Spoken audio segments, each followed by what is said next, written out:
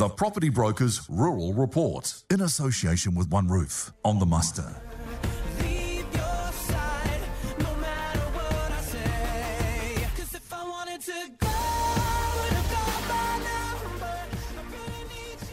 Time to catch up now with Conrad Wilkshire out of Property Brokers as we catch up with the team from Property Brokers every couple of weeks here on the Muster. Conrad, good afternoon.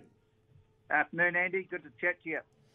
How's everything in your neck of the woods today? I'll tell you what, the weather down here in the south, it's harder to pick than a broken nose at the moment. It's all over the show. Well, I was talking to John Hay out at Riverton, and while he said it was 12 degrees, he said it's just been a brilliant autumn, capping off, from a production perspective at least, a really great production year down south, which is in stark contrast. Well, it might have been a bit drier, I understand, in some areas in the southern region compared to the rest of the country.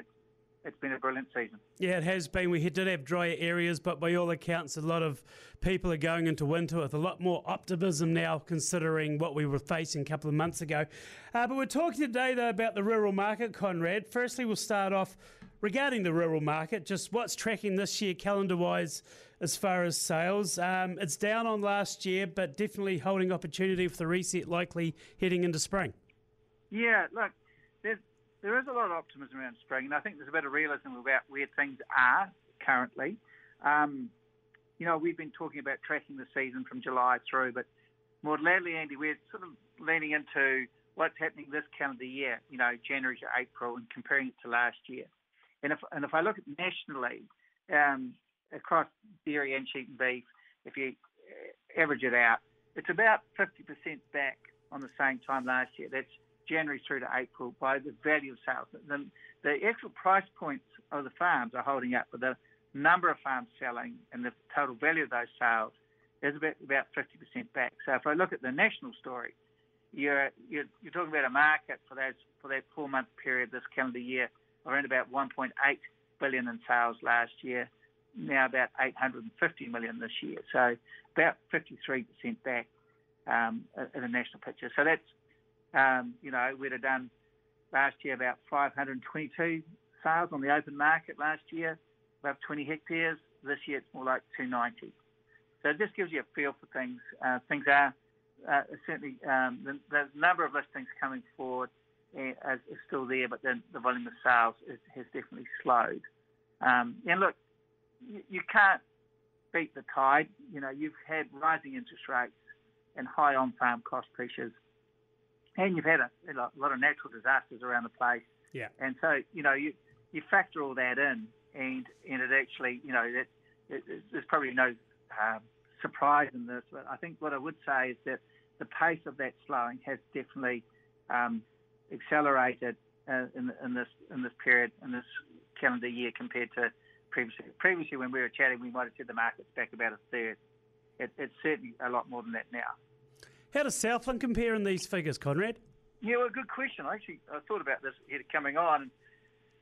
Look, as we said a little bit earlier, you've had a good production year, and I think some of those issues around environmental planning and what have you, there's a lot more clarity around that. Certainly some very good advocacy down in Southland. So I think from that perspective, it's quite different to some other regions around the country. But the actual sales does seem to mirror the national picture. Like I said, all ships rise and fall on the tide, and Southland's no exception. So if we have a look at January to April, 20 hectares plus, there were 71 sales for this calendar year. This time last year, there's some 36 sales. So it does mirror very similarly to what's happening around the country. But I have a look at the dairy and the split on that. The sheep and beef. The sheep and beef sales certainly it's similar. When I have a look at that too, so we had some 21 sales, and I like to look at 200 hectares plus because it sort of gives you a feel for the larger, more extensive properties. And there were 21 of those sales in 22, going through to 22, and there were some 9.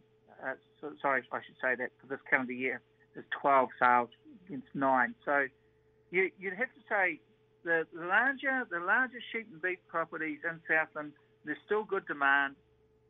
and the sales volumes are still tracking reasonably favourably compared to last year, despite all those economic outlook and what have you. So I would have to say, look, there still seems to be strong demand for those larger sort of properties out there, and we are confidently listing and taking those forward.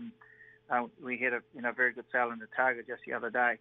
So on the dairy, just to close that out, that is starting to track to similar to the rest of the country. There's been 9 dairy sales this calendar year, none in April, 4 in March, 3 in Feb, and 2 in January, sort of making a total of 9.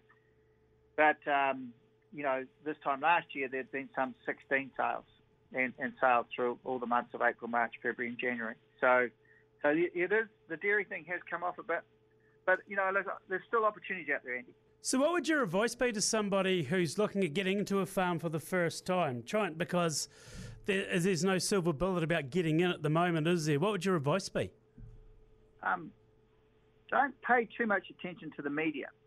And especially you and I are captured by that. But I would say while these trends are the trends, it is often when people are looking at their shoes and not looking with their heads up and looking at opportunities, that's when the best opportunities are. And there's never been an easy time to get into land.